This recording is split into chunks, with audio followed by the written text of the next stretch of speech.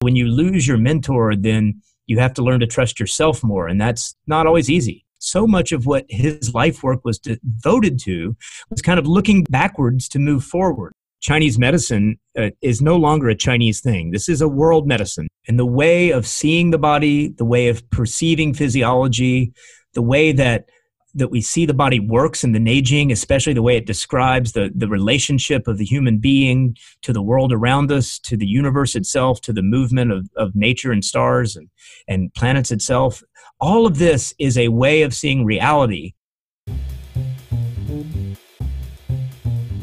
Welcome to Pacific Rim College Radio, a podcast sharing stories and wisdom from experts in the field of holistic wellness and sustainable living. I am your host, Todd Howard, coming to you from Ravenhill Herb Farm, a permaculture design campus of Pacific Rim College in Victoria, British Columbia. As the show's guests demonstrate, by doing small acts to embrace more mindful living, we can positively impact our communities. Jason Robertson is a gift to the field of Chinese medicine. After living in Taiwan for 6 years, studying the language and working as a translator, Jason found passion for the field that would profoundly shape his life to present day. After pursuing his formal schooling in Chinese medicine in California, he returned to China to study what he thought would be herbal therapeutics for gynecology. Instead, a meeting with a deeply respected professor, clinician, and scholar of acupuncture, Dr. Wang Zhuyi, would propel Jason down a much different path, specifically the pathways of energy as denoted in Chinese medicine. Jason became Dr. Wang's student in a somewhat unique subfield of channel palpation, and he has spent nearly the last 2 decades honing his skill as a clinician and teacher. Along the way, Jason brought Dr. Wang's teaching into the English-speaking classrooms through their collaborative textbook, Applied Channel Theory in Chinese Medicine, published by Eastland Press.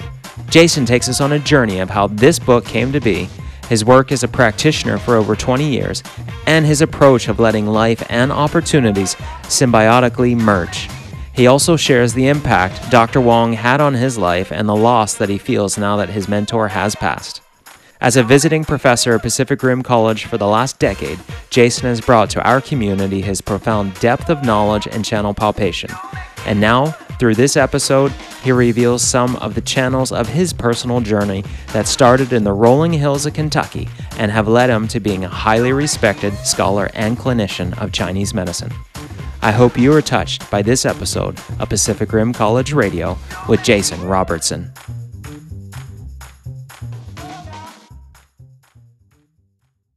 Jason, welcome to Pacific Rim College Radio. Todd, thanks for having me. Appreciate it.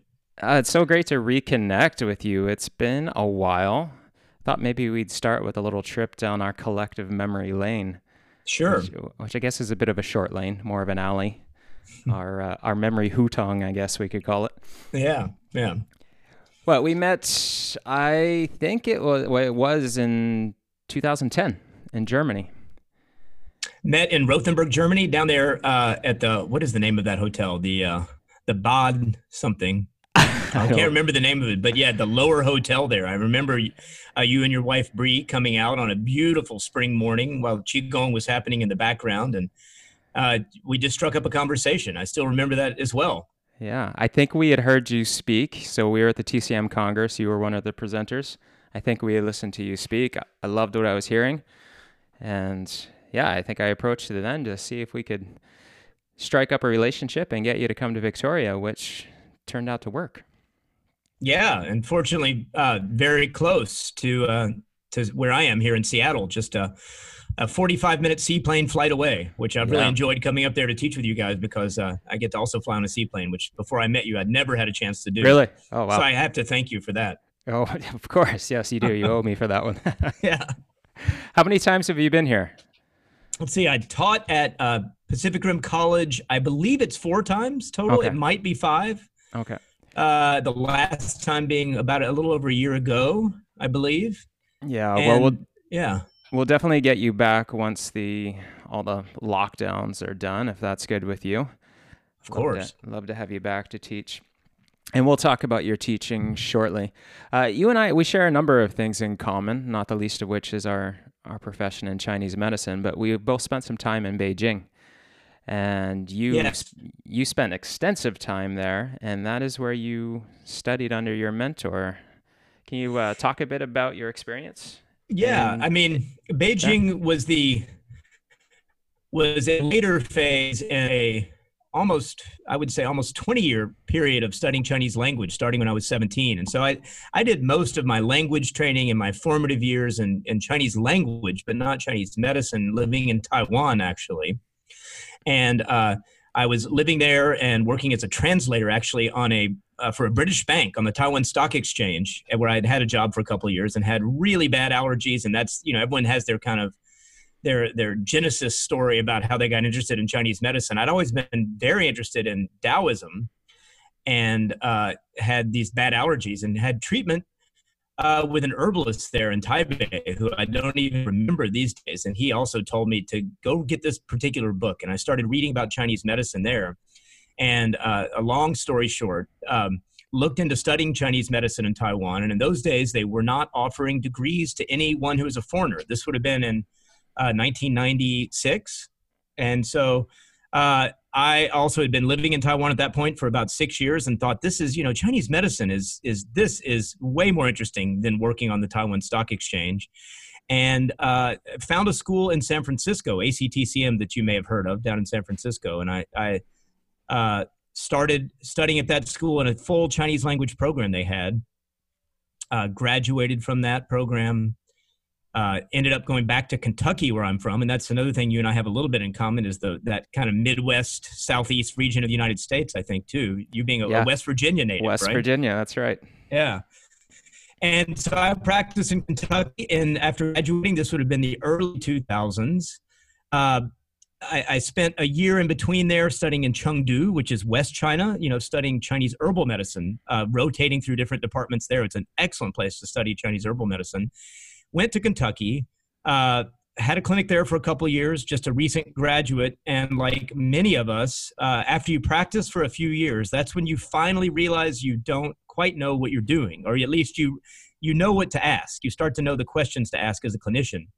And that initial confidence you have when you first graduate that you think you can do everything and that you've learned it all is replaced by that slam kind of right into the face of treating live patients and having difficult cases that you're having trouble working on. And at that point, I remembered a professor who I'd met when I was in school in San Francisco, Professor Wang Juyi, who had been spending about 6 months teaching down in Santa Cruz in Central California. And one of my teachers at ACTCM had said, "Oh, there's this guy from Beijing. He's just there for 6 months in Santa Cruz. You've got to go meet this guy, Professor Wang Juyi." And I said, "Well, all right." And so Dr. Wu and a group of a few of the students and we went down to Santa Cruz and did a 2-day seminar with Dr. Wang Juyi. And that was the thing that changed my life. And that's a long, circuitous way of describing how I ended up in Beijing. I remembered seeing Dr. Wang when I was in Kentucky. And I had just married my wife, and we kind of didn't have kids and thought, let's go. And we went to Beijing. This would have been, at this point now, 2000. I met Dr. Wang first in 1998. This would have been after a couple of years of practice, probably 2002. And she and I went there and lived for a year. And I got Dr. Wang's phone number from that Dr. Wu I mentioned earlier, just wrote it down on a piece of paper. And my wife and I went to Beijing and thought we'll live there for a year and see how it goes. And upon arriving, probably a week or two after I got there, I picked up the phone in the apartment my wife and I had found and called the phone number that Dr. Wu had given me. And Dr. Wang's wife answered the phone, and she said, "Yeah, hang on a minute." And he came on the phone, and I said, "Oh yeah, I'm the guy you might remember meeting when you were in Santa Cruz, the one who spoke Chinese, and we stood out by the ocean talking a bit." And he's like, "Oh yeah, I remember you." And I really wonder nowadays if he actually remembered that or not, but he pretended he did. So he's always very gracious in that way. And he said, "Yeah, sure." And he said, "Why don't we meet?" And I said, "Well, okay, I'd love to meet up and ask you." Actually, when I first went there, one of my missions was to continue my studies in Chinese herbal medicine in the field of gynecology, which had really been a fascinating and highly effective part of the Hospital of Chinese Medicine in Chengdu, where I'd lived before. So I thought, this is stuff I want to learn more about. So I have to admit, a part of my ulterior motive of calling Dr. Wang was to meet with him and try to get from him some contacts of gynecology herbal specialists there in Beijing to look up. And so I met with him. We met right by Hohai, and you probably remember that at Hohai in Beijing, near the Forbidden City, a little bit north, one of the imperial parks there. Yep. And the only thing I could think to say at that moment that I knew we both would know was the former house of Madame Song Qingling, and she was one of the famous Song sisters, one of whom married Chiang Kai-shek and died at 102 in New York City, and the other was the one who married Sun Yat-sen and followed the communists and stayed in Beijing until she passed away in the 80s. And her house is this great museum, and it's right near Hohai. And I was like, I'll meet you in front of Song Qingling's house, Dr. Wang. And he said yes, and we went and had noodles, and we were talking about, just being in California, studying Chinese medicine in the West, and I finally got around to asking him about some of his colleagues who were specialists in Chinese herbal medicine and gynecology, and him being one of the members of the first graduating class of the Beijing TCM University in 1962, he knew everybody, and he's like, "Oh yeah, of course I know some people." And I was like, "Well, maybe we could meet again." And he said, "Well, I just got back." He was supposedly retired, but Dr. Wang never retired. And he said, I've just started seeing patients at this small private clinic, and I don't have many patients right now, but you might want to come by. And I thought, all right, yeah, I'll come by and I'll see what you're doing there, and maybe you can eventually introduce me to some of these other gynecology specialists. And I went by, and after about 2 weeks there, watching him treat patients, watching him diagnose, and hearing some of his lectures on 6-channel physiology, I started to say, well, maybe forget the gynecologist. Let me just stay here with you. And that led to, over 15 years of working with him and studying with him and translating his lectures for groups of visiting acupuncturists to Beijing. I ended up moving to Seattle and going back and forth for about 2 months every year. And, that's the long version of my Beijing story. And sorry to have gone in so many directions at once. No, that's great. And what a journey that the was. Whole thing. Yeah. We must have missed each other by a few months. I was there in the fall of 2001, because I remember I was there during 9/11, and then I think I left sometime around November. So I was in the Dongjimen district. Yeah, and that was right around the Dongjimen district in the Dongjimen Zhongyi Yiyuan. There's a hospital, Chinese medicine hospital there in Dongjimen. Okay. And that is where Dr. Wang worked and saw patients for 30 years. So you were right in his hood. Yeah, wow. What I remember, I remember many things, but beyond studying Chinese medicine, when I was there, they had just won the bid for the 2008 Olympics. And the frantic pace that they were tearing down buildings with just manpower and donkeys, and then rebuilding was extraordinary to see the transformation. It was a bit scary, mind you, to see that as well. I think people were being evicted without notice, but what a change that city made in such a short span of time. Yeah, and they did knock down a lot of the beautiful old hutong houses, like where Dr. Wang grew up. Those parts of town, some of them are preserved now, but they're kind of like Disneyland. They're way too clean and way too nice, and they're full of more wealthy people. So yeah, Beijing has changed quite a bit. Yeah. Even since you and I were there. Yeah. We're going to come back around and talk about your work with Dr. Zhu Yi and, of course, your collaborative effort on the textbook. I wanted to ask a question, though, and that is, what is Kentucky ginseng? Kentucky ginseng. Well, the pun I like to say about that is those are my roots, and some people get the joke and others don't. Of course, as you probably know as well, being from West Virginia, ginseng does grow wild up in the Appalachian Mountains. And so, for one thing, then the name of my clinic here in downtown Seattle is Kentucky Ginseng Chinese Medicine. And it was the name of my clinic in Louisville when I was there for a couple of years before I met Dr. Wang. So I just kind of kept the clinic name. But it also reminds me of my roots and what all of us are doing who are trying to practice East Asian medicine in the 21st century outside of China is, we can't practice Chinese medicine in exactly the way it is in the hospitals or in the doctors we see in China. And of course, we can't practice in exactly the way they did in the Ming Dynasty or the Song Dynasty or going back to the Han Dynasty when the Neijing was written. And so we have to kind of be bridges. And Kentucky is, where my family is from for at least 5 generations. And I have my grandfather was a physician there. He was a surgeon. My great-great-grandfather was I think they called him the eclectic herbalist. So he was an herbalist in the old style of Western herbalism. And I have right behind me here in my clinic, I'll turn my video on later and show you, I have some of his equipment, some of his little herb bottles. And yeah, so I just have this kind of long roots in medicine and in Kentucky. And so I just felt that was important to keep the name there. And of course, in downtown Seattle, no one forgets the name of my clinic. They make jokes occasionally about fried chicken. But yeah, that's the reason I have that name. Yeah. Tell me a bit about your clinic. Well, it's a 3 treatment room clinic here right in the middle of downtown Seattle. And I have a waiting area. I have a little office for myself, and I have 3 rooms, and it's really nicely ventilated, lots of windows, and a giant calligraphy from the Neijing that Dr. Wang gave me sitting right in front of me here on the wall about the art of needling, in fact. And I see patients here every 30 minutes all day long, see about 12 patients a day before coronavirus. These days, I'm seeing more like 7 a day. But I'm still working in the middle of this. And I'm a great believer that we should be, of course, taking precautions in all the ways we can. But the temptation to close down and hide away is I don't think what we should be doing right now. Yeah. And you've been running that clinic, like you said, since your days in Kentucky. How many years is that now?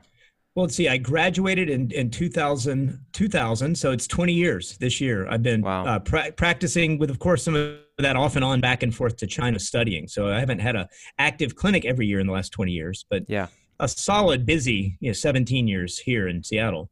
And how have you seen your practice evolve, and also your style, your philosophy of practicing over that time? Well, it's an interesting question because these last months, because I have for the first time in over a decade just really slowed down with my patients. I might have a different answer now than I would have 6 months ago, but the evolution, the interesting thing about, I know you're of course in Canada, and we have different kind of pay structures, different incentives, different reasons patients come to see us because of financial issues. And in Seattle, where I'm practicing in the state of Washington, most people who have private healthcare insurance have acupuncture as a covered thing they can do. And so I see a lot of everyday patients in downtown Seattle, bus drivers, office workers, teachers, construction workers. So I have kind of an everyday patient patient population, which I think might be different than some people, of course, are forced to function in a place where people can pay them enough money to live. So I feel like I'm kind of fortunate to see everyday people. The evolution, I would say, has been more and more towards everyday people, I think, here in Seattle. Before, it was people who kind of knew to seek out Chinese medicine. And, you and I probably started in this field roughly at the same time. And where originally it was kind of more new agey people, or people who had seen every doctor and were not getting better for anything. Those are the 2 categories, maybe, who would see acupuncturists in the 90s especially.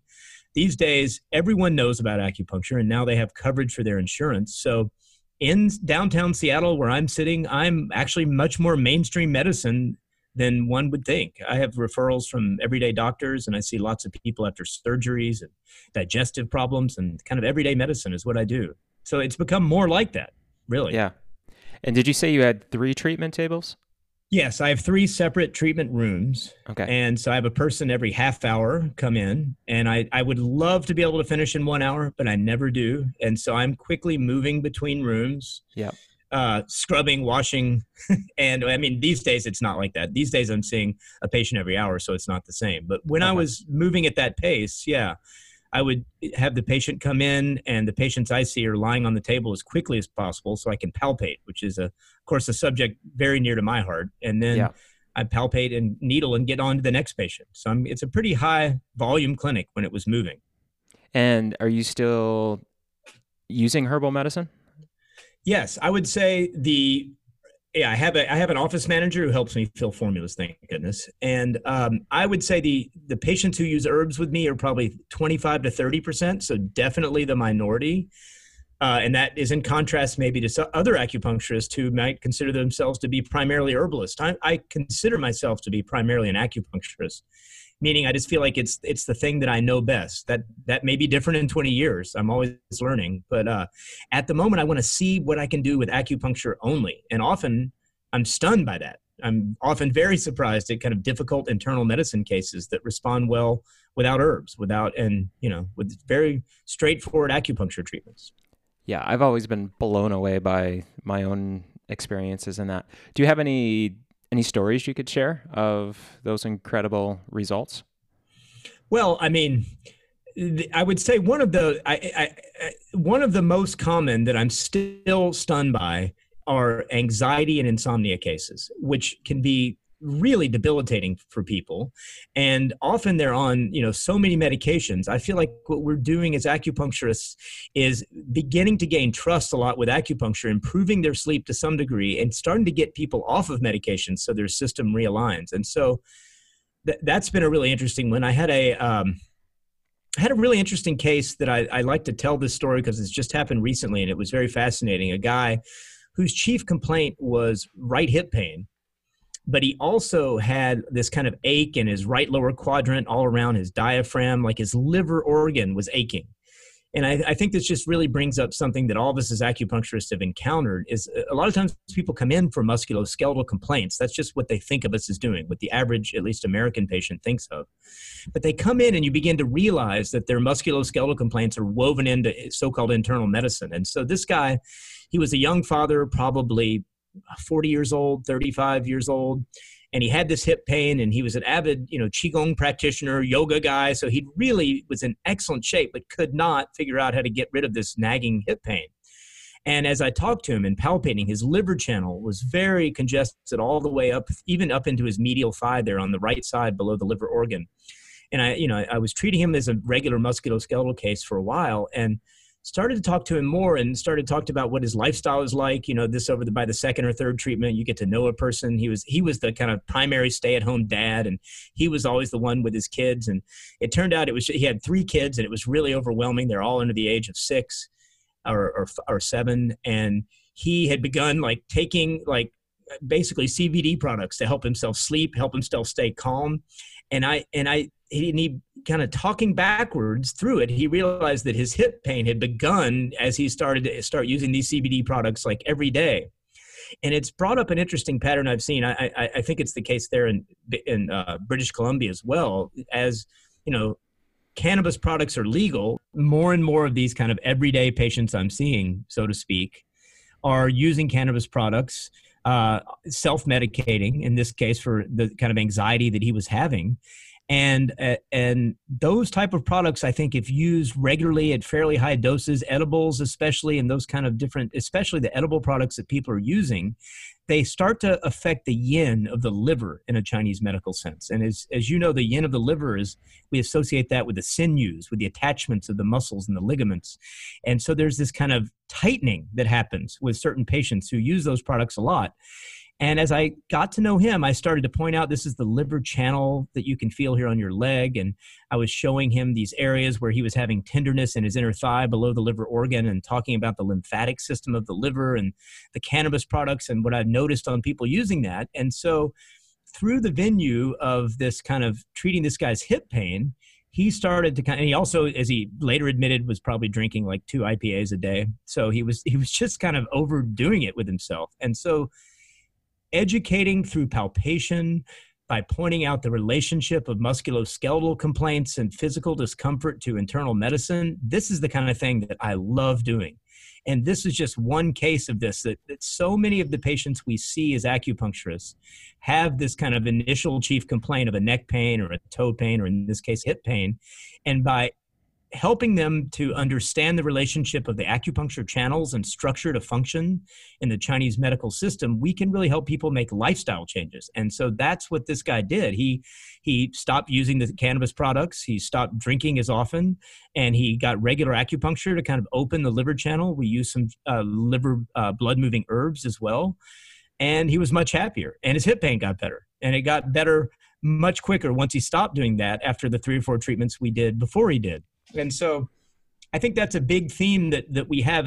Some acupuncturists might say that they only treat musculoskeletal complaints, Or other people I've heard say, oh, I don't treat pain. I only do internal medicine. I only do gynecology. Well, as you probably know from just watching this field over time, so often what we think of as a physical complaint is just some window into the internal medicine side. So we have to be good at linking those two things together. Yeah, and it's to separate things in that regard is to take away the holistic aspect of the medicine. And we really then are becoming more in line with allopathic practitioners just treating symptoms. Yeah. So if you could have a protocol for hip pain that doesn't involve educating a person about the liver, and it's not going to get better. Yeah. So let's talk about, you said you're passionate about channel palpation. A lot of people might not even know what that is who are listening. Let's talk about that, because I know it's been much of your professional life's work. And when you worked with Dr. Wang Jui, you eventually, I guess, earned his trust and his permission to collaborate and write a textbook with him, Applied Channel Theory in Chinese Medicine. And that was published in 2008. Do I have that right? That's right. Yeah. Where do I begin on that story? Yeah, well, wherever. Well, I think the main thing to say about this, if anyone's listening and you could be an acupuncturist, or you could just be very interested in the Chinese medical conception of physiology, how the body works, based on kind of early acupuncture texts, the Neijing and Nanjing and Jiayi Jing texts especially, will find that book that I did with Dr. Wang to be interesting. And the gist of it is, I'd say the kernel of how it began with Dr. Wang, and maybe that's where I should start, is when he graduated from TCM University in 1962 in Beijing. He was coming up in an era before what we call TCM-style Chinese medicine even existed. That was developed much later in the 60s and 70s and even into the 80s.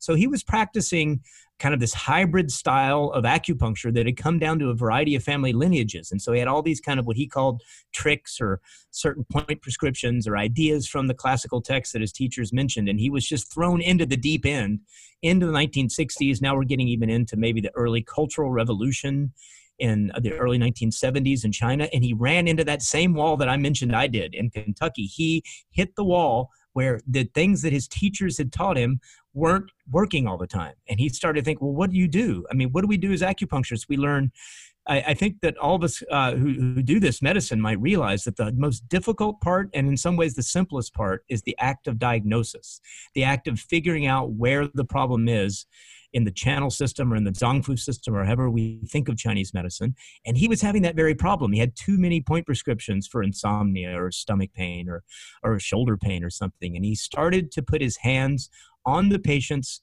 below the elbows and knees, those areas in the distal channels where they're very cleanly separated, where on the arm, the lung and pericardium and heart channels are very cleanly separated before they start to interact more as they move into the trunk.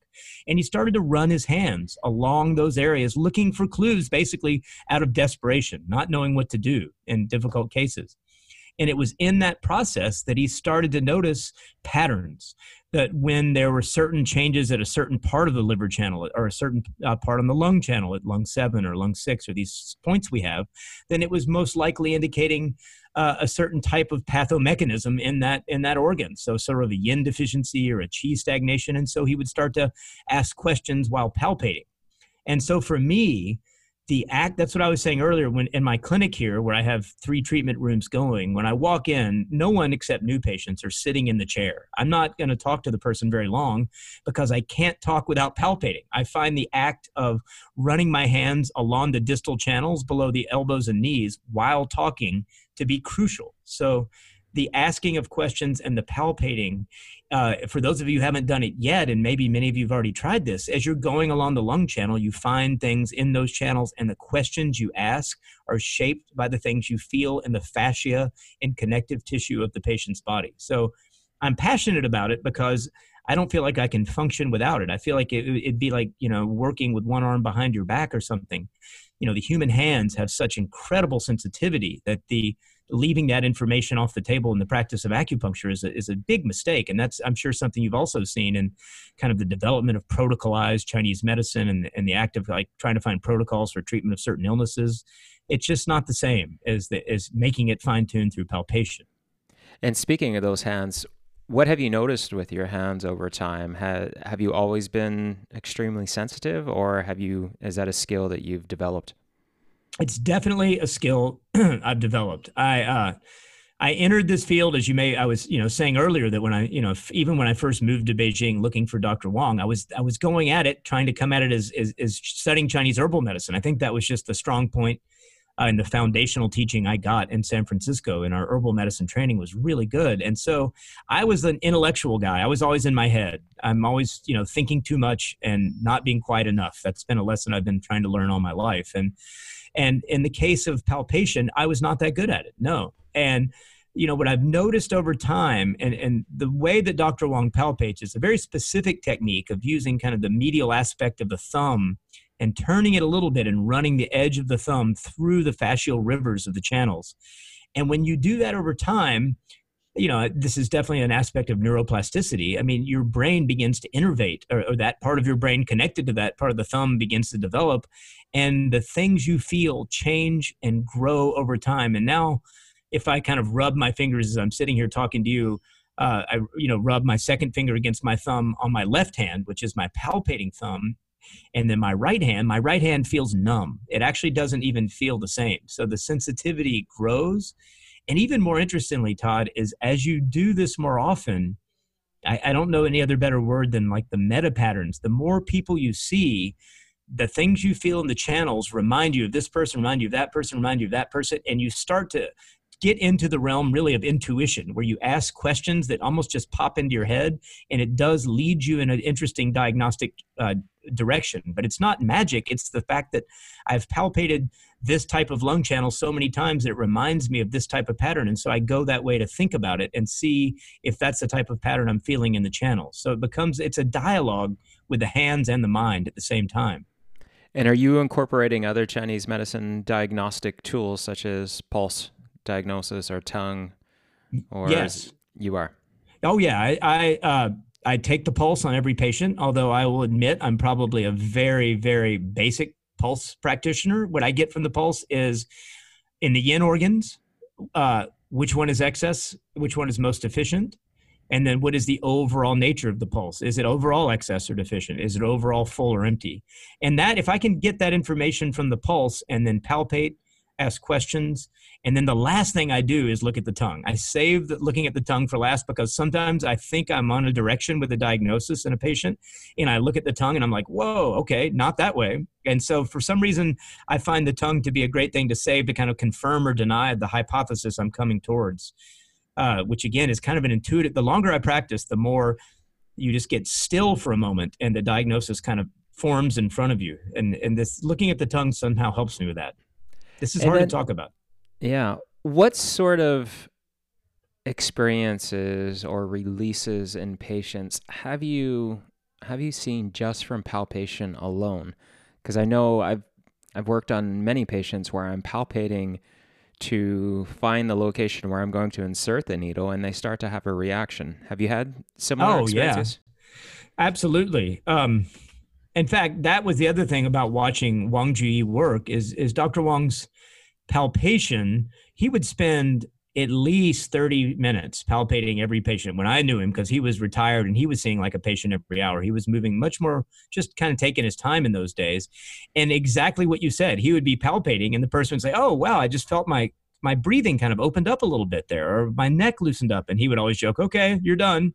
Go ahead and pay now. But the interesting thing about what you said is, Dr. Wong has a variety of senior students who are in Beijing now.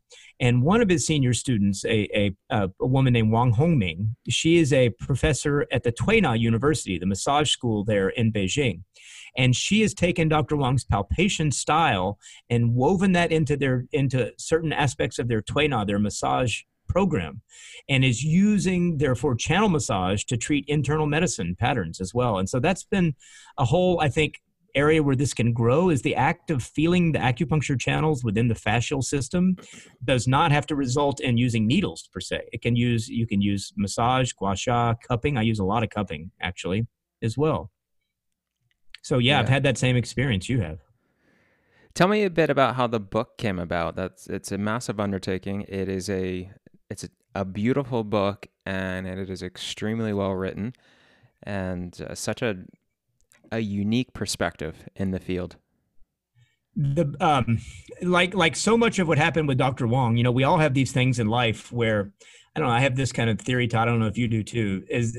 If you're in the right direction in a certain moment, then life just kind of moves more smoothly. And then you have other moments where life just isn't always that way, and it's just not as easy. And there's just these kind of off and on, in and out of the flow kind of moments in life. Yeah, absolutely.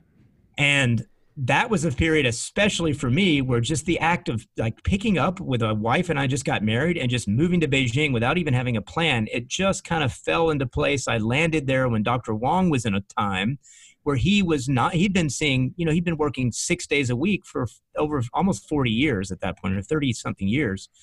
And so I ran into him at a time where he had time to sit down and talk. And so he was just like, there's a saying in Chinese about Chinese medical practitioners that after 30 years of practice, you're ripe. You're ready. You're like a ripe fruit. You're ready to be picked. And I hit him kind of right in that phase where he had something to say. And so he didn't have that many patients at that time when I first met him. So he just got out his notebooks that he'd been taking notes in from the Neijing. And he'd been giving some lectures, of course, around the world as well. He'd traveled around the world long before I met him. He was actually in Greece in the 70s. But he was mainly a clinician. And so he hadn't really had time just to sit back and let it all come out. And I was living in Beijing, kind of needed the money, to be honest. And so I called my colleague Yefim Gamgonashvili, who was a professor. He was a professor in Pacific College in New York at the time. And I said, Yefim, there's this great teacher here in Beijing. You should come and study with him. And he's like, great, I'll bring a couple of my students from Pacific College in New York as well. And so that was the formative thing. We had a group of maybe 8 or 9 students came from New York. I translated for them, and I recorded all of the lectures Dr. Wong gave. We would see patients in the morning, and for 2 weeks, every afternoon, Dr. Wong was kind of on fire in those days. He would give like 4 or 5 hour lectures every afternoon for 2 weeks. And I recorded all of them. And then the groups would go back, and I would stay in my apartment in Beijing, and in between the days I was working with him, and I would listen to those recordings over and over and taking notes from them. And then another group would come from New York, and we started getting this rhythm of groups of foreign students coming to Beijing to study with Dr. Wong, and I was recording all the lectures. And then when my wife and I finally moved here to Seattle, I didn't have any patients. I had just moved here, had, set up my clinic with 0 patients. You start out, you see 3 or 4 people a week, and I had tons of time. So I kept going through those notes and writing it all down. And eventually I just submitted a manuscript collected from and, kind of annotated and organized all the notes from Dr. Wong's lectures. That by that time it had been about 8 or 9 years worth of lectures. And I submitted them to Eastland Press. And Dan Bensky at Eastland Press is like, great, we'll publish this. And he was an incredibly good editor. He went through my notes or through the rough draft I did and just ripped it apart. And I would fly back to Beijing. In those days, I was going for at least 4 to 6 weeks a year. And I would just ask Dr. Wong questions that Dan had pulled out. And that way we refined the book. And you can see in the text, we have all these question and answer sections. A lot of those are questions either I asked or that came up in the editorial process. So the book kind of evolved over 5 years of just further refining, asking questions. And I tried to really preserve as much as I could in that text that feel of just sitting next to someone who's been in practice for 40 or 50 years and watching them practice and having a chance to ask them questions. And then I think you mentioned that you said last night you were kind of reading through the book as well, and you saw some of those stories that Dr. Wong told. And so he could sense, he was watching the crowd if he was teaching, and he would see some of the students starting to space out, or it was hot in Beijing, or it was getting towards the end of the day, and he would just push his chair back and start to tell stories of his life. And that really became one of the venues that he would convey subtle ideas about Chinese medicine or Chinese culture. And so I decided I had to, put these stories from his life into the book because they were so much fun to listen to. I assumed that anyone reading the book would also need a break from some of the kind of dense foliage of information in there, and where you could just sit back and listen to someone who'd been through the 21st century in Beijing and what life was like as a practitioner and what it was like to grow up there. And so, that was the process of the book kind of evolved organically, probably over at least an 8-year period from around 2000. It was probably a 6-year period from 2002 to 2008. Wow.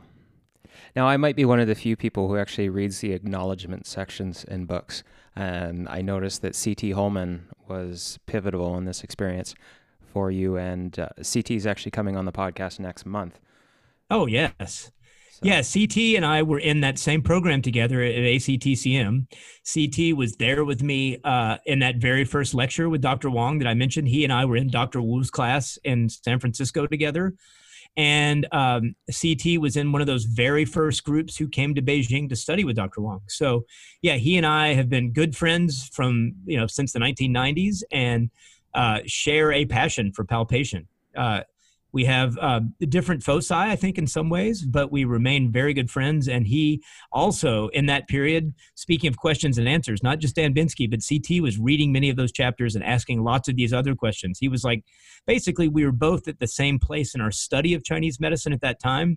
So if he had a question that he didn't understand, I know it's a question other people would have. So I benefited greatly from the things that were not clear to him. So yeah, he and I have inspired each other a lot over the decades. Yeah. Well, it is a phenomenal work. I've always enjoyed opening it to any page and reading. And I think you have done a great job in, as you said, retaining that cordial tone of just having a conversation with someone.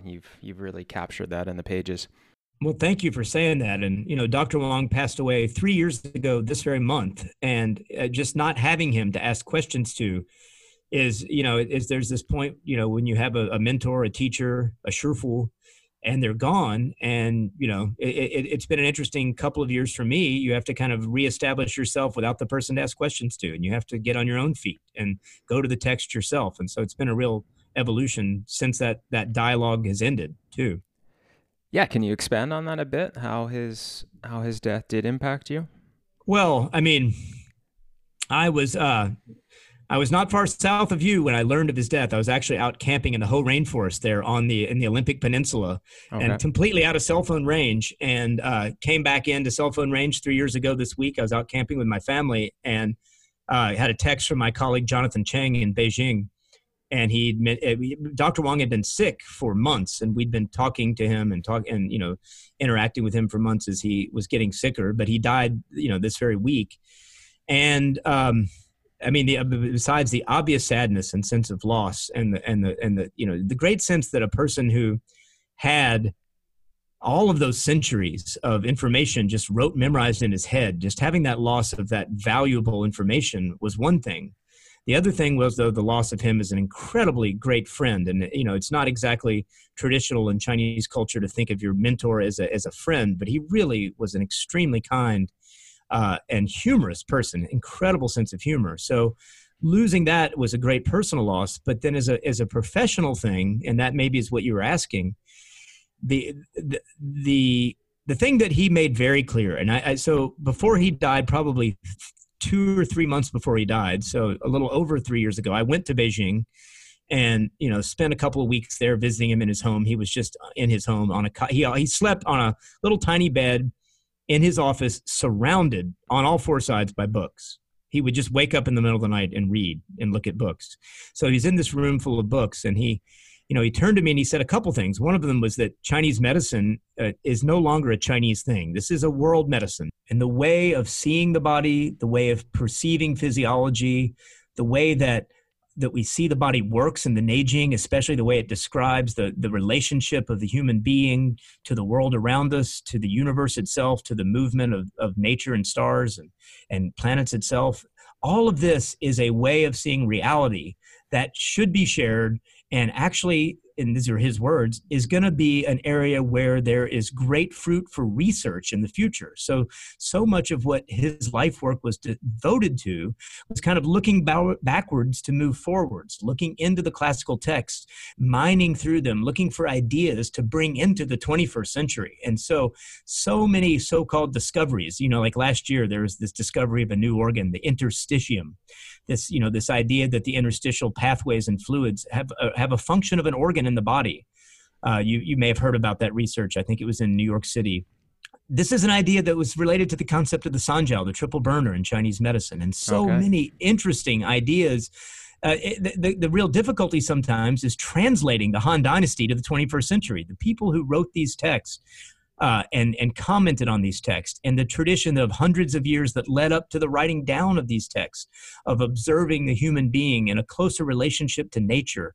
all of these ideas are not all of them, of course, but so much of it is stuff that we can verify in the modern era and stuff that we can use for new ideas in the clinic. And this was his passion. And so the thing that I'm trying to carry in answering your question here into the future is not taking his life's work and, even that book and thank you again so much for your kind words about the book. But the thing about the book is it's like a snapshot in a moving picture of a brain and a way of seeing that was evolving over time. So into Dr. Wong's last years, after the book was published, he was still fine-tuning and relocating, for example, the pathway of the liver channel. He was, relocating where he was putting that pathway and reading through and getting, kind of in some ways just saying the same things, but with greater and greater clarity, reading the Neijing again and explaining it in more and more clarity. And so what he was telling us, or one of the things he told Jonathan and I as he was, in his last weeks of life, was to take these ideas, keep moving forward. Don't create a bunch of stiff protocols where you just do what Dr. Wong did because he said it was that way, but instead to try to kind of inculcate this way of seeing the body, this way of perceiving and palpating the body, and keep coming up with new ideas yourself. And so that's the great challenge. Now that he's gone, when I encounter, and I'm constantly studying other practitioners, listening to what other practitioners are doing, reading, and of course seeing, most importantly, my own patients. But then when I come up with new ideas and I don't have the sounding board of a practitioner with 50 years of experience to say, am I crazy or is this a useful way of seeing it? That's been the biggest challenge. As when you lose your mentor, then you have to learn to trust yourself more. And that's not always easy. And that's probably the short version of the hardest part in this last year. Yeah, well, thanks for sharing all of that. You mentioned that he was, for example, still relocating the liver pathway. Yeah. Was this an intuitive process for him, or what helped him, other than obviously his decades of experience and his deep knowledge, but what helped him to actually determine these locations of pathways and the subtleties that are involved? Well, the fundamental thing that he kind of came to in his work, first just kind of palpating diagnostically, as I mentioned, and then secondly, returning over and over, especially to the Neijing and the Nanjing, the very foundational acupuncture texts, and thinking about what they meant when they wrote certain things, is that he began to basically come to the conclusion, especially below the elbows and knees, all of the acupuncture channels should be contiguous pathways, like rivers through the fascia. So you should be able to run your thumb, for example, along the medial side of the foot there at the medial aspect of the first metatarsal bone there, and go up through the spleen channel and find even a notch within the bone as you go up towards spleen 5, for example, and then end of the pathway of the channel posterior to the tibia. And so his whole thing that he nerded out on, in fact, the last probably 5 or 6 years of his life, Todd, when I went back to see him, the main thing he wanted to talk about was point location, which is like 101 acupuncture, first year student stuff. But all right, show me where you're putting heart 6. Show me all this. So he was always trying to fine tune and feel, okay, this is the most contiguous river pathway for this channel. And so specifically to your question, the problem he had was with the point liver 5. So there's this little notch on the tibia. You know about that little notch there that when you locate liver 5 to and up on the tibia, there's a notch there. Yep. And so that's where everyone learns the point. That's, of course, where he learned the point as well. And he started, he had this problem that many people have is when you needle this point, either there's not much sensation on the patient at all if you needle carefully and gently, or it really hurts if you hit the kind of periosteum there near the bone. Yeah. And so some people then needle straight behind the bone, but then he thought, well, now you're more in the spleen channel. And so he started then to start down below and trace the liver channel over the tibia through spleen 6. And he began to realize there's this nice contiguous river there behind the spleen channel. I have to kind of show you this, that goes up there into the gastroc muscle, which is there's a notch in the gastroc muscle where he put liver 6, and it kind of follows. There's a fascial band. It's not a certain muscle. It's like the waterway that nourishes all these different muscles and ligaments and tendons through there that goes up to liver 8. And so basically then he started to think, well, maybe I should try needling in this area. So then everything he did was always about, applied channel theory. That I use that word applied to translate Dr. Wong's term, Jingluo Yixue, on purpose because he wanted to find not only cool ideas from the classical text, but stuff that worked clinically. And so he started to needle not at that liver 5 on the notch on the bone, but more posteriorly there in that fascial river that you can feel going up the leg, kind of between the kidney and spleen channel. And he started to get way better results. And so for the last 6 years, I needle liver 5 in that area. It's a much more, you get more of a heavy ache, kind of like you get at needling spleen 6 when you needle this point in this space. And the results in, say, gynecology cases or various liver, like blood not moving cases, are much better. And so by getting better results, then he started to think, oh, so at first he had it in what I would call beta form. Yeah, I think it's there. And he was needling in a variety of locations for liver 5 over years. And then finally I could see him say, okay, this is where it is. And so the conclusion he came to kind of finish this up is that basically on that medial leg below the knee, in his opinion, the liver, spleen, and kidney channels don't cross. I mean, they might cross at spleen 6, but once you get above that, there's straight river pathways of all three. There's always that kind of debate about where the liver and spleen channels cross as you go up. And he said they don't. You know, you can feel the river if you go up in this posterior kind of fascial lining through there. So that's kind of, he came at it through clinical results. He came at it through palpating. I love the ongoing R&D, so to speak, of this style of medicine that's thousands of years old. I recently had Peter Dedman on the podcast, who of course wrote the Manual of Acupuncture, which is like the ultimate point location manual. And as I was reading in your book, even the term acupuncture point is almost a bit of a misnomer, because we've so precisely in Western cultures defined the superficial location of the points and teach almost without exception in the schools that this is where the needle must penetrate the skin. But as you're saying, there's so much more to it than that. And the point regions they're more of energetic regions, and there's so many subtleties and personal differences depending on patients. Yes. And I think that it's part of what I love about your book. It's such a good balance to some of the point location styles that we are taught. And even when students do their licensing exams to be practitioners, they have to be exact tacticians to locate the superficial aspects of these points. But really, that's a very small part of it. And the work that you've done with Dr. Juyi is incredible to bring that knowledge forward so that people can develop, in a sense, their own intuition about where the points are located. Well, that's exactly it, Todd, is this ability to have a way of seeing the body, and that includes the way of physiology works. And, you know, there's two kind of core, like, foundational things that I've been thinking about recently about Chinese medicine. There is Li, which are the principles, which is, you know, Li, originally this term was like the veins that move through jade. You know, they're the ultimate principles of the universe and how things work. That's Li. And then there's the other term in Chinese medicine, Fa, and those are the methods. Those are like the ways that you apply Li. Acupuncture is a method. Chinese herbal medicine, Gua Sha, massage, Qigong is a method. And so really, the longer we practice, what we're doing is we're refining our understanding of Li, of the basic principles of how things are, and the methods then become a little more flexible. Once you have the idea that the channel pathways are these contiguous rivers within the fascia that you can feel, they're anatomically there. And they're not the same as skin, flesh, sinews, and bones. That's what the Neijing was saying. They're not the same as like hard anatomy necessarily. There's something, they're like the water pathways there. Once you have that Li, that principle in your head, and really kind of inculcate it, really take it into your hands, then your location of points can move, and you have this ability to be intuitive. Every treatment becomes like a dialogue, like a conversation, and it's like there's an improvisation that happens in clinic, which makes it so much more fun to go to work. Yeah.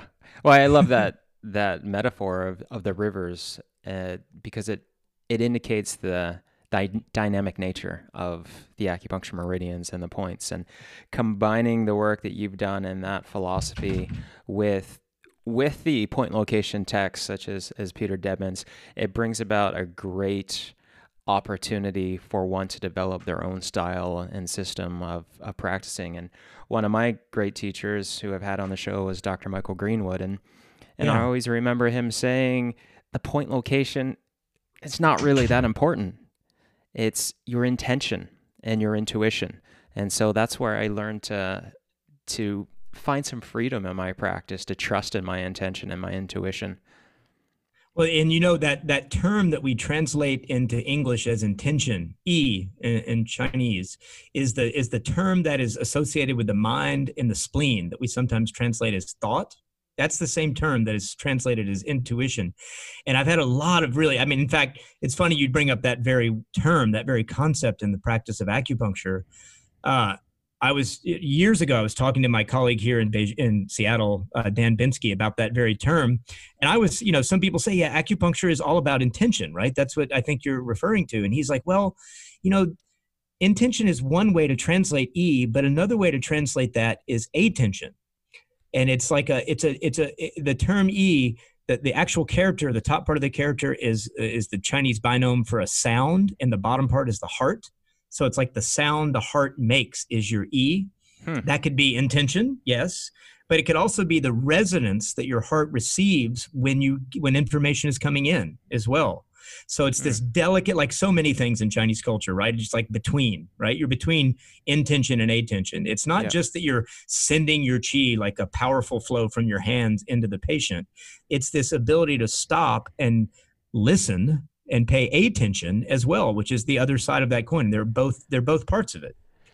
And that you saying that also makes me think of intuition, kind of the sound of the heart. Yes. Are there similarities? In the Chinese language, what is intuition? Putting you on the spot. Intuition would be, is it Huiyi? Okay. So yeah, it would be, at least my understanding of this particular type of E is it would be almost like an educated intuition. E, at least this term E, which I'm translating as intention, attention. Yeah. I mean, think about the spleen. It's associated with the spleen. So it's associated with the earth element. It's associated with something stable. It's associated with the ability to digest information a bit. So it's not like the type of intuition, like a flash that comes from the universe at large, probably, which would be something like shun, which is associated more with the heart, spirit. Right. On the other hand, this type of E is one that you cultivate over time. As practitioners, we develop this. And yes, it's still intuition, but it's an intuition that is educated by working on more and more and more people, I think. And we all come at it different. Our E, we're all as practitioners cultivating E in different ways. Yeah. Fascinating. Tell me, how did a boy growing up in Kentucky get so interested in Chinese language? Well, I had a very good teacher in high school. And he was an old beatnik at a public high school in Louisville, Kentucky. And I still remember, I don't know if you've heard of the Catholic monk, Trappist monk, Thomas Merton. Thomas Merton is a really interesting character. I'm not sure. He, I could go in a whole different direction with Thomas Merton right now, but he was a Trappist monk who ended up living in a place called Gethsemane in rural Kentucky in the 1960s, and he became very involved also in kind of 1960s anti-war politics, and he met the Dalai Lama, and he had all these interesting things happen to him, and he ended up passing away in a freak accident in Bangkok in 1969, I think. And anyway, this high school teacher was showing us this movie. There was actually a movie made of the last kind of talk Thomas Merton did. And then after I watched that movie, I was so moved by the story of his life and the fact that he passed away just like an hour later. I started looking at some of his works, and he did a translation of Zhuangzi. Chuangzi, as is sometimes said more often in English, a Taoist an early Taoist poet. And I got so interested in that. This was my senior year in high school, that one moment, that flashing moment of seeing Thomas Merton and then going to look for his book got me interested in studying Chinese language in college. Wow. And so a few months later, I went to college and started studying Chinese. And that it just, it was almost like so many of these things. It was almost just a leap, right? All right, I'll study Chinese. I got to do a language anyway. And it ended up changing everything. Wow.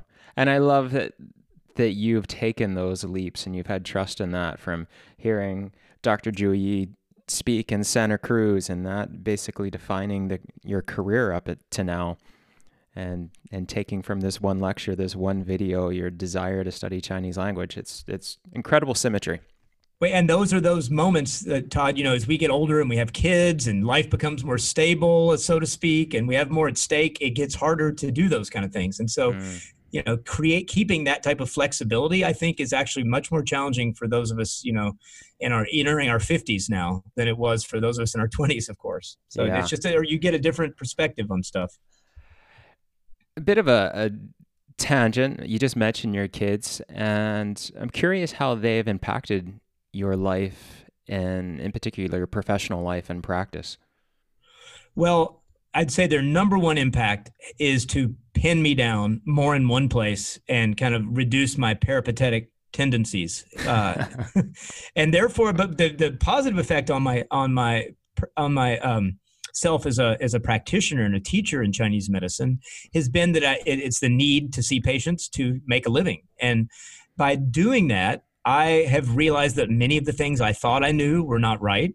And I've refined my understanding of things I thought I understood. And so it is a blessing that I did not become someone who just travels around teaching without seeing lots and lots of patients, because it has made me a much better teacher, I think. And I have in some ways, the need to take care of these two kids that I have to thank for that, because I think knowing my personality, I could have ended up being gone all the time, traveling around teaching Dr. Wong's material as if it was mine when it wasn't really. And it has become, in the last decade or more, it's become more and more my own, because I've done it enough where I know what I'm talking about instead of speaking as if I was from his brain. And so that's been a great impact of having kids. And of course, patience. You learn patience with kids, as you know. Yeah.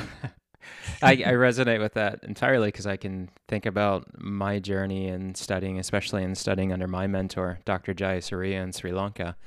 Yeah. And I could have easily have stayed there and studied under him for years or decades and practiced and just traveled around. And I'm certainly... It's another path, right? It's another path, yeah. Yeah. Certainly wouldn't have led me to where I am today had I done that, but I fully can understand where you're going with that. What has you most excited right now? Well, I mean, what has me most excited right now, and I think like this thing you're doing here, having these kind of discussions, these podcasts, is I really believe this. I'm not just saying this as someone who's into, practicing and teaching Chinese medicine. I think that we are in a new golden era in the field of Chinese medicine. There is such an interesting dialogue happening now between so many different currents of thinking in our field. The Neijing, the Jings, the Jing texts, these are like rivers, and all throughout Chinese history, there have been these branching off of the rivers, these little rivulets and streams of currents of thinking. The spleen stomach school in Chinese herbal medicine is one. Dr. Wong's approach to acupuncture being one river of thinking, a current of thinking, a Xue Pai. And so all these different currents of thinking in the field of Chinese herbal medicine, acupuncture, physical medicine are all interacting with each other. And the quality and ability to look at the classical texts, people who are way better at me reading classical Chinese, sinologists are translating information, so we're having so much more out there. And I also feel we have, like I just said about myself, we have access to patient volume now in the West, and we have decades of experience in the West, so that this is a time, and this is just what Dr. Wong was saying, with this field of what we call Chinese medicine, East Asian medicine, that includes, of course, Korean, Japanese, Vietnamese styles of acupuncture. All of them are interacting with each other, and it is creating a time where there is great innovation. So it's really, I am changing a lot in my understanding and growing as a practitioner, my understanding of patients and the classics. And so it's really fun to be alive and practicing in our field right now. It's super exciting. Yeah. Now, you normally travel quite a bit throughout the year teaching around the world. Are you doing that this year, or are things been put on hold? No, not going anywhere this year. Doing a little bit of trying to do some online education. But in contrast to a lot of the great teachers of Chinese herbal medicine, which I think translates well to online teaching, the real gist of what I love teaching is so much better conveyed in person that I feel like, again, it's like seeing patients without palpating, teaching without palpating. It's like having a hand behind your back. I can give some theory lectures and some online education, which I'm doing. But I look forward to getting back to, groups of 20 and 30 people like we do there at Pacific Rim, where you have just the right size to really convey the information from one pair of hands to the next. And so, but, I spent more time with my kids. So that's been good again. Yeah, bonus to that. Where can people learn more about you, Jason, or even connect with you?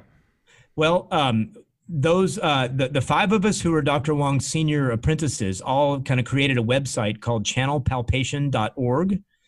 And on that website, we have, it's not we don't have a tech guy, so the website could be probably a little better, but on it you can see links to every course we're teaching, all of us, where we'll be. And there's a nice media section there with every article that any of us have written, and that's not just me, other students of Dr. Wong's, is available for free download there. And for those of you who are Chinese readers, all of Dr. Wong's articles in Chinese are there for free download. And so that's the place to look for us. Or email me at kentuckyginseng@yahoo.com. I'm still a Yahoo user. It still exists, does it? It does, right? So I still have a Hotmail one from '96. All right, but you don't use it. It's like when I sign up for things that I don't want to get spam for. It's my default to get me in the door. All right. Are you taking patients? Yeah, I'm taking new patients. Okay. I mean, these days it's probably 2 or 3 a month at the most. But yeah, we're the good thing about practicing is people get better, and you need new patients. So yes. Yeah. All right, and they can find you for your practices at KentuckyGinseng.com. All right. Yeah. Perfect. Well, thank you so much, Jason. I really look forward to getting you back to Victoria so we can personally reconnect and to get you in front of our students, because, wow, you bring so much, and the perspectives that you have, they're really mind-opening. Well, we want to thank Dr. Wong for this. That's where they came from. And yes, thank you for having me up there. I look forward to hopefully coming up, sitting up there by your house and looking at your goats sometime again. They've multiplied since you were here last. So yeah. Well, thank you so much, and we'll connect soon. Okay. Thanks, Todd. Thanks for listening to this episode of Pacific Rim College Radio with Jason Robertson. If you want to learn more about Jason and his work, visit his personal website, KentuckyGinseng.com, and the scholarly site, channelpalpation.org. Jason regularly teaches workshops at Pacific Rim College and will hopefully be returning in 2021. If you are interested in studying Chinese medicine, Pacific Rim College's School of Acupuncture and Oriental Medicine is world-renowned and offers 3 comprehensive diploma programs. Although our fall 2020 programs are full, we are accepting applications for 2021. If you want to begin sooner, we are offering a selection of fall semester courses online with live teaching. Visit our School of Continuing Education to learn more about these opportunities. For other online studies, most of Pacific Rim College's campus-based programs have online study options for the fall 2020 semester, including our Holistic Nutrition Certificate, which for the first time ever is entirely online and taught virtually live by our incredible faculty members. And as always, Pacific Rim College Online offers some of the finest self-paced online courses in natural medicine available anywhere. Visit PacificRimCollege.com to learn more. If you enjoyed this podcast, share it with your friends and family and give it a 5-star rating on whatever podcast app you're using. Thanks for tuning in. Until next time, follow your energy and see where it leads you.